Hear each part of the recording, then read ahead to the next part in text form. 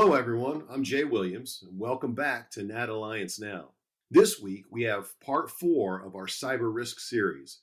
As always, I'm joined by Paul Burkett, and our conversation today picks up where we left off in part 3. If you haven't heard the last installment, I highly recommend giving it a listen before jumping into this one. If you have heard our previous episodes, you'll know how much insight and information Paul has to offer on the subject of cyber. And this installment is no different. So let's dive back into the conversation. So we've talked about the transfer, non-insurance and insurance transfers, and we talked about first and third party coverages. You also mentioned, regulatory issues when we went through that discussion. So those violation of laws and regulations can cause issues. Can coverage be purchased for that exposure, Paul? Yes, you can. And elements that are really out there, such as the Health Insurance Portability Accountability Act, as well as each of the states' own security of personal identifiable information. So you're going to be looking for how we're going to get defense for these regulatory actions and how we're going to pay the fines and penalties. So the insurance companies will provide that coverage. Some will do it by endorsement. Some will bring it in as an insuring agreement that you have to trigger onto the deck page, and in other words, have a separate item in doing that. You may see language that'll say contributions by the insured to a consumer redress fund for New York, regulatory fines and claims expenses. There'll be definitions that are specific to the regulatory defense, defining wrongful act, and they'll define privacy incident. And then you may even see the language that comes out and says, for these laws, or you may see that they'll come in and specifically say any state law, federal law, or country law anywhere in the world, which then tells us we have an element of having to have worldwide coverage because of the elements. So you're going to have specific language that will require you to look at, and in that there will be a different limit. And the wrongful act defense, the regulatory defense of this, may be inside the limit. And that's another consideration that has to be looked at. And what's the extent of the fines and penalties? How much will be paid? And again, you have to read each policy clearly and to understand what's going to be going into it. You may have a separate coverage just called fines and penalties. And it may say only to the extent that such fines and penalties are insurable by law, which then in conjunction with a claim made against and insured by a credit card company. But we also have this situation where you're non-compliant to the Payment Card Industry Data Security Standard. And if you're non-compliant in that, and there's fines from Visa, MasterCard, does the fines and penalties coverage include coverage from the credit card company? And that could be quite significant. And so I'm highlighting that you're not there just for fines and penalties of the state or the federal government or another country. You have to look at the other providers, and that being the MasterCard, Discovery Card, American Express, and the right that they have for fines and penalties against your company, that your client that is taking in credit cards. There are some requirements for this kind of coverage. Usually that's another set of questions that are on the application. The underwriter wants to know, have you installed and maintained a firewall to protect the data that you're collecting for credit cards? Do you have a way to protect the stored data? Do you encrypt or transmit the cardholder data? Do you develop and maintain a secure system and application? Do you assign a unique ID to each party that gets access to the computers? Do you restrict physical access to cardholder data? Do you regularly test the security system and process? And do you maintain a policy that addresses information security? And these are requirements that are coming not from the insurance company as much as it's coming from the credit card companies. They're saying, we're giving you access to our use of the credit card, but you're guaranteeing us that you will do this. Failure to do so gives us the right to do the fine and penalty. And of course, the underwriter is saying, well, if that's what the credit card companies are saying, I sure as heck want to know that you're doing some of this as well. And so we are now seeing on the applications, if you're going after the PCI DSS fines and penalty coverage, that you have to answer these questions and answer them succinctly. So what you'll see is language that say, we'll pay on your behalf, damages and claim expenses you become legally obligated to pay in excess of the applicable retention. Generally, there's going to be an SIR resulting from a PCI DSS assessment first made against you and reported to us during the policy period or the extended reporting period arising out of a wrongful act on or after the retroactive date. There you see it. It's a claims made coverage. And so there'll be definitions of what is a PCI DSS assessment, what is the data security standards that you're going to be onto. So there's going to be different coverages, different language. And then, of course, we have to come in and say, okay, what's the cost? What's the fines and costs? As we found out on one of the classic ones we talk about, which is the shoe company that was hacked into it, the fines and penalties alone from MasterCard and Visa was $1.4 million. So what kind of limit do you want to have in terms of DSW shoes where they had to pay a fine and penalty? Well, what do you do? What does your retailer, what does your client have? And think about it. Anytime you've got a point of sale device, you've got a PCI DSS exposure. And we got to make sure we have some kind of fines and penalties coverage for. Well, there's some agents that are out there, they think the fines and penalties includes PCI DSS. It may not. And you're going to have to evaluate and determine what will be the adequate coverage on them. Then we have, jumping to the other side of this, we got the website. And most of these clients have websites. Some are not very active, some are interactive, but there's content liability. And included in that, we then create some very broad categories of potential liability. Do we have personal injury coverage? Well, we have to coordinate now with coverage B of the CGL and the personal injury, but maybe I need to have some libel, slander, trade libel, infliction of emotional distress, invasion of privacy, and interference of the individual's right of publicity under personal injury coverage. Well, does the coverage B pick that up on the website? Remember, the website coverage under coverage B is only for your goods and services being on that. So you may have a problem with your coverage B coverage, and you may need something of personal injury. Then we have, or remember, when we first started this in the non-insurance transfer, the commercial intellectual property violations, the infringements, the trademark, trade name, address logo, meta tag, slogan, service mark. Maybe we need to have some of that coverage brought into our website media content. Then we have web-based activities, improper deep linking, framing, electronic content. And of course, what if you got a blog site? What if you got a bulletin board? What if you've got Facebook links, LinkedIn, Snapchat, and others in your social media liability? That's not covered under the coverage B. And so you've got those four broad categories you have to think about in terms of your website media content or website publishing liability that you need to bring to the forefront. Some carriers will call it website media liability, some will call it content liability, and some may say website publishing. And what is included in all that? Does it include emails, PDFs, photos? And does it include other non-website media activities such as broadcast media, YouTube videos you're putting up, public appearances, items that you may have? So you got to think about all of these items as you go into it. And remember, only about half of all cyber privacy insurers provide any kind of website or content liability coverage or website professional liability. And your client has a website, and you're going to have to look at that and say, I need broader coverage. And included with that, then, if I need the broader coverage, there'll be additional premium to bring in that kind of a website professional liability exposure.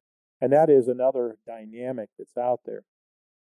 Some coverage forms may say internet media liability, meaning it's only the electronic format. And if you go into the electronic publishing wrongful act definitions, you'll have to look at it. But one of the items that's interesting is a lot of them will not pick up CAN, spam, and telemarketing actions that are out there, and you may need to bring in that coverage because your client may have an e-commerce platform where they have e-catalog, and then in essence they are sending out unsolicited emails to folks, and that's creating CAN spam to get them to come look at the catalog, and that's the electronic publishing and elements to that. So you're going to have to look at and evaluate the extent of the coverage and what is not included within that.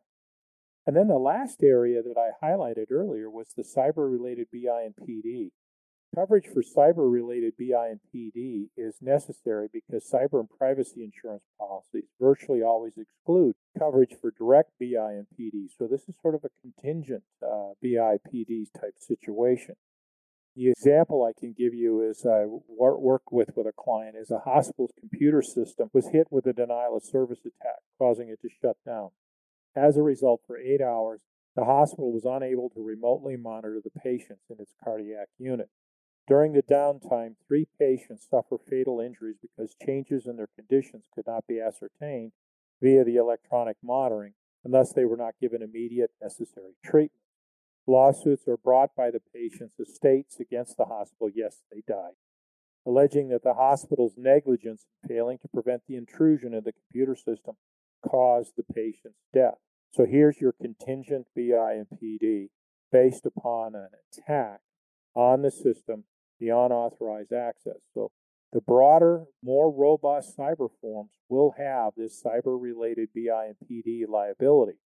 And you have to look at it and you have to think about how it coordinates with the commercial general liability and the coverages you may have in the CGL. And in the hospital's case, we had to coordinate and think about how does it apply to the medical malpractice coverage for the BI and PD.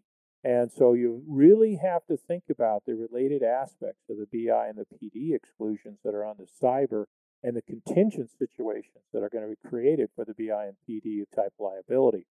So what we have to look at is, do we have exclusions under the CGL that may have an impact, such as the CG 2106, which allows some bodily injury, where the CG 2107 has no bodily injury into it, so there is no coverage. So you've got to be aware of the limitations on the CGL. And if the CGL does not cover any kind of a catastrophic claim situation, then you have to look at, well, what's the umbrella say? What type of garden variety CGL? So be careful when you start playing with the commercial general liability form and the coordination of coverage with the BI and the PD. And you're going to have to look at the language for that. Now, here's the problem with this. Not all coverage forms have cyber-related BI and PD coverage for it. Some tech E&O policies may have some coverage for what I'll call contingent BI and PD, but the cyber forms may not. And that becomes a question you have to look into as you start to relate to the robustness of the coverage and the identified exposures for your client. You know, Paul, a lot of businesses have been doing e-commerce, have had e-commerce exposure, for a while, including before COVID. I'm sure there's got to be a significant exposure from business income and also from a crime perspective. So what solutions are available to agents for them? Wow, that's a wide open area that's out there. But cyber and privacy insurance policies have 2 types of time element coverages, the business interruption and extra expense. And it's different than the property form. Remember, the perils that are necessary under the property form are not the same perils we have under cyber. And the perils that are under the property form, triggering the CP0030, business income with extra expense using the ISO form, are not the same that we have here. So we have different triggers. We have violations of firewalls, unauthorized access, other elements that trigger this. So you have to think differently in terms of the triggers for the cyber business income and extra expense. It's recognized that not every carrier will provide you business income and extra expense coverage. And so there's a philosophical debate going on out there, what they want to do and what they want to provide. Some carriers will give you business income and extra expense, but it's done through an endorsement. It's not built in as an insuring agreement. So you're going to have to find out how each of the carriers will work through that.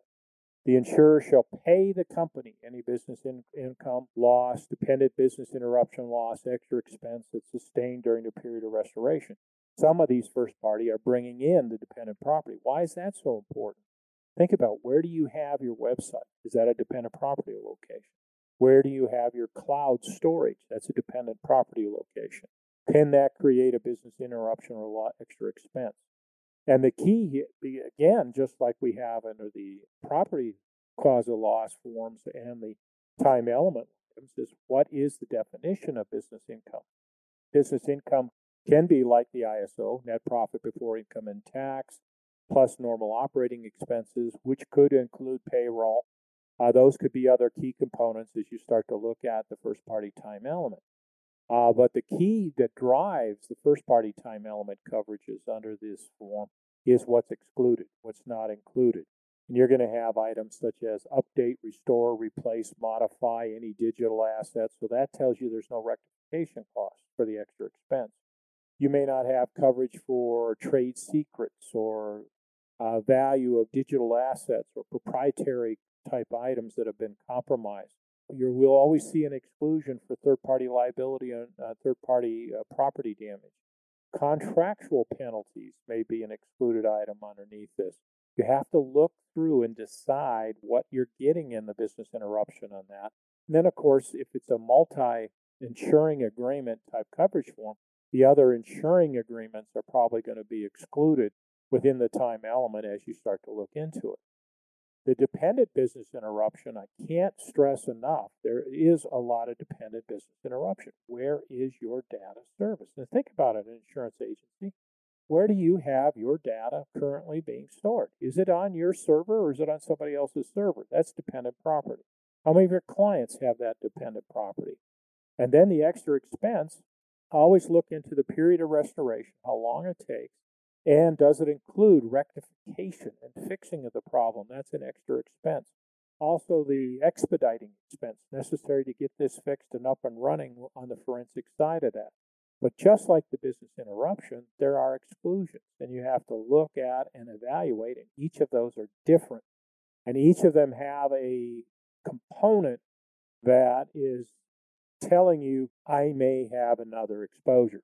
One of the common ones in extra expenses, it says any costs or expenses to correct any deficiencies, identify or remediate software errors or vulnerabilities, or cost to update, replace, modify, upgrade, restore, maintain, or improve any security system or computer system. As soon as you see that, you know you don't have rectification costs, and you're going to need rectification costs, separate limit. Included in that is data restoration. How much is it going to cost for you to come back in and restore that data? Let's say you got hit with ransomware and you paid the ransom, but you can't get the thing to work. You have to restore the data. How long does that take? What does that cost include? What's the research to do all of that? Creates a problem. Well, with that kind of language, it's not going to be covered under the extra expense. So that becomes a key element onto that. There are other exposures we have to think about too, and that is the element of what I refer to as the first party theft property coverage. I alluded to that earlier, and that was the elements of data asset coverage, cyber extortion, computer fraud, funds transfer, and social engineering. Now, not all of these 5 are offered, and you may have to ask, is there endorsements? Are there coverages for that? And you have to look into it. So like data asset coverage. This covers the element of research I highlighted earlier that was excluded under extra expense. Does it include the recapture of that lost data? Does it include the restoration of that? Does it have its own limit? And how does it handle? Is it a reimbursement? Yes, most of these are reimbursement coverages, and your client has to incur the cost and then get into it. So then there's going to be a payment for that claim. How do you handle the data asset coverage? Then there's the cyber extortion coverage. We talked about the ransomware in our first session together, and how are we going to handle the ransomware and the ransomware monies in terms of that? What are the limitations underneath that? Most of the time, they will say ransom monies are required. There's an extortion demand. You'll pay the money to a computer security system to come in and assess and make recommendations. I've had one client where the forensic came in and said you should pay the ransomware, and the forensic was dealing with the FBI, and they looked at it, we can't fix this, so pay the ransomware. And that became an element of the exposure. And then you have agreement to pay the cost of hiring to negotiate with the cyber extortionist so that you can get that on here. And they're getting more and more sophisticated in the cyber extortion. They're using artificial intelligence to increase this exposure. And the encryption that is starting to be used is quite complex for a lot of the data that's out there on cyber extortion. Then we have the computer fraud coming in, where we intentionally and fraudulently unauthorized access into a computer system in a theft of money or data. And there's some coverage restrictions in here. One of those being that employee acts are excluded. Rogue employees are not going to be covered under computer fraud coverage. Well, then what does that mean under the crime form? Do I have fidelity coverage and under computer fraud? Will that cover them over under the crime form, or do I have to modify the computer fraud coverage? Also, do I have cyber extortion, computer fraud? Do I have cyber thief type getting bank account numbers and doing other items? You got to think through ATMs, think about any of the elements of getting some of these credit cards. The computer fraud is going to be a big item. Then the funds transfer fraud can be a cyber coverage item. But again, what is the computer cyber form for funds transfer fraud? How does that compare to the crime funds transfer fraud coverage form that you have? And you have to compare the two of those and then understand what do you get in computer fraud versus fund transfer fraud.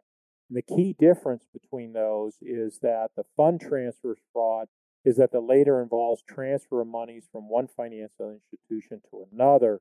In contrast, computer fraud is the hackers obtaining specific numbers and passwords and doing that to the financial institution. So you're going to need both. But those become key questions. Do I get that in my cyber coverage? And the big item everybody's been talking about has been social engineering or fraudulent instruction coverage. Some of the crime forms will provide that. Some of the cyber crime forms will provide it. The problem is the crime forms, usually you can't get the limits that you may need. So you're going to look to the social engineering coverage that you're going to get under a cyber crime form. And so you got to look at all of these elements and start saying, okay, where am I best to ask for premium dollars from my client to give them the better coverage that's here?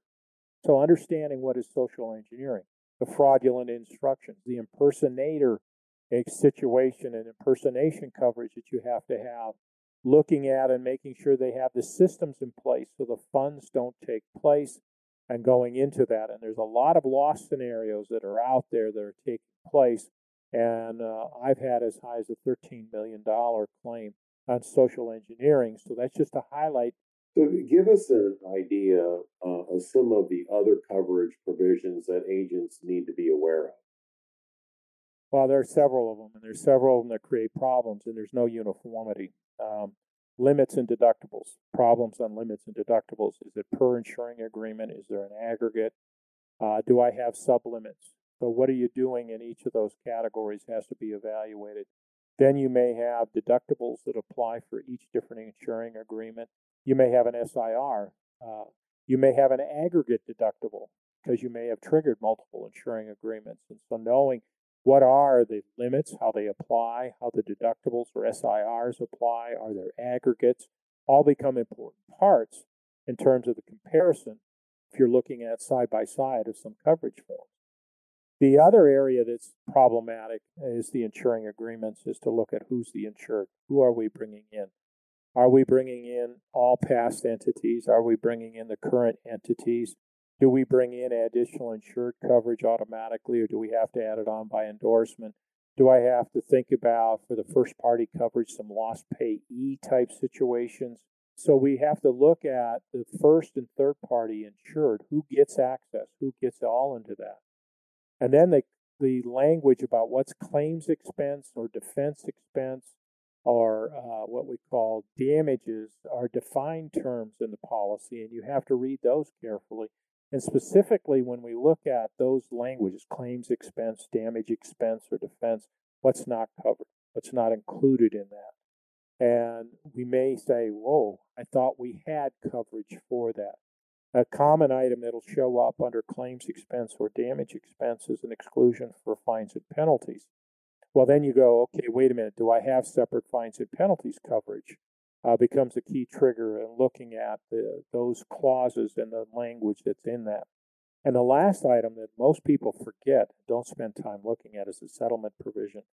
And most of the policies that you're going to deal with have a consent to settle clause. In other words, the insurance company can settle this, and you have to agree with it. And if you don't agree with the settlement, the insurance company says, fine, here's what we put on the table. Any other costs above this, including defense expenses, are yours to pay. So understanding the settlement provisions and the consent to settle create other cost elements that you have to consider in comparing the coverages on that. Another little settlement provision is who has the right to choose defense counsel. And defense counsel may be allowed to the insured from a list that's approved by the insurance company.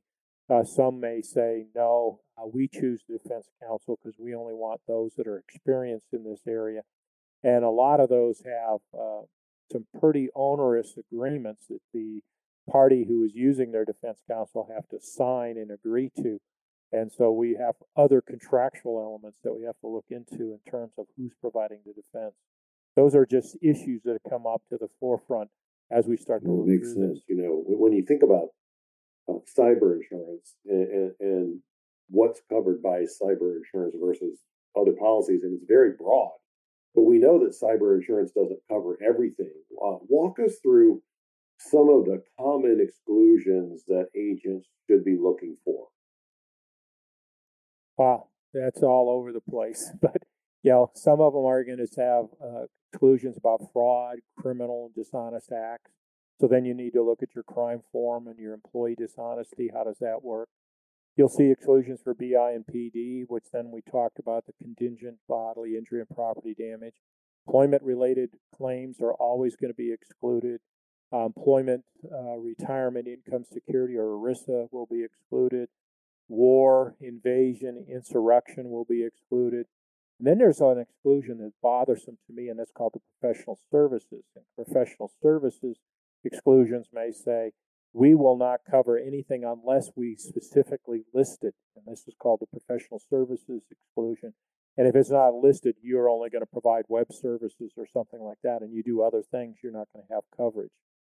You'll see patent, software, copyright infringement exclusions, mechanical or electrical breakdown failure, unlawful collection of PII information, personal identifiable, failure to follow minimum required security practices. And so you're going to run into a whole segment of that. And what's interesting is each insuring agreement has some of its own exclusions. And so there's not a commonality of exclusion, where an exclusion that shows up in the third-party liability may not apply over onto the first party. And so you're going to have to be aware of and think through those as you go into it. What are some of the markets that are available out there? I know there's, quite a few, at least in comparison to what there were 3 or 4 or 5 years ago. But what are some of the markets that you see out there? Well, there are over 65, 66 insurance companies that offer some type of cyber insurance, some by endorsement, some by that. But the primary players that really are dominating the market right now are AIG, Allianz, Allied World, Ascent, Axia, XL, Beasley, Berkeley Cyber Risk, Berkshire Hathaway, CFC, Chubb, Cincinnati, CNA. There's a group out there called eFranchiser Suite, Hanover, the Hartford, Hiscox, Liberty Specialty, Markel, One Beacon, Philadelphia, TDC Specialty, Tokyo Marine, HCC, Travelers, Zurich, and there's other syndicates in London that are also providing coverage for the product. There's quite a few, and some of them are really great companies. So all of them are really great companies. So this has really been eye-opening, Paul. It's a discussion here, and the discussions that we've had, but even more so when we get in, we start talking about insurance coverage. So kind of give us a quick recap, if you will, of the discussion that we've had. Well, cyber and privacy insurance continues to evolve. It's becoming high demand, high level of claims, and there's an increasing level of threats, as we indicated in our first session. Litigation over coverage interpretation is increasing, and COVID-19 has definitely added new demand for potential cyber insureds. Start thinking about new insurance purchases, new items concerning the working from home and the exposures related to that. Insurers, or especially those with lots of cyber experience, are refining their underwriting tools. So they're making increasing valuable risk management services available, but they're asking for more information. and they're trying to help you understand the coverages that are there. So if you get a chance, go onto one of their websites, listen to their YouTube video to try to understand what's going on. The market is starting to mature. Insurers are more often insisting that the client have higher participation, in other words, higher retention limits and deductibles, especially in the retail and the healthcare segments that are asking for higher and higher items. Coverages that were easier to find are now changing. For example, PCI DSS is a good example. They're demanding that you now have stronger security standards matching up to the payment card industry data security standard. So we're seeing those elements as we start to go through and bring this to that. Those are trends. Ransomware is going to stick around, and we're going to have some new dynamics that get into that. Well, Paul, I know I say this every time we get together, but I so appreciate the knowledge and the information that you bring to the table. And I'm amazed every time that we talk about cyber, although I shouldn't be. And I learn something new every single time. And it's such a joy to sit here and to listen to you share and transfer your knowledge to me and to the people that listen to the podcast. So, on behalf of myself and the National Alliance, thank you so much for all you do for us. I so appreciate you. Thanks so very much. Thank you for your time. And thank everybody who listens to this podcast for your time, too. Hopefully you'll find this useful. All right, that's it for this episode of Nat Alliance Now's Cyber Risk Series. We have one more installment coming up, so make sure you're on the lookout for that, as well as other podcasts from the National Alliance on all your devices and online at scic.com. Thanks for listening, and we'll see you next time here on Nat Alliance Now.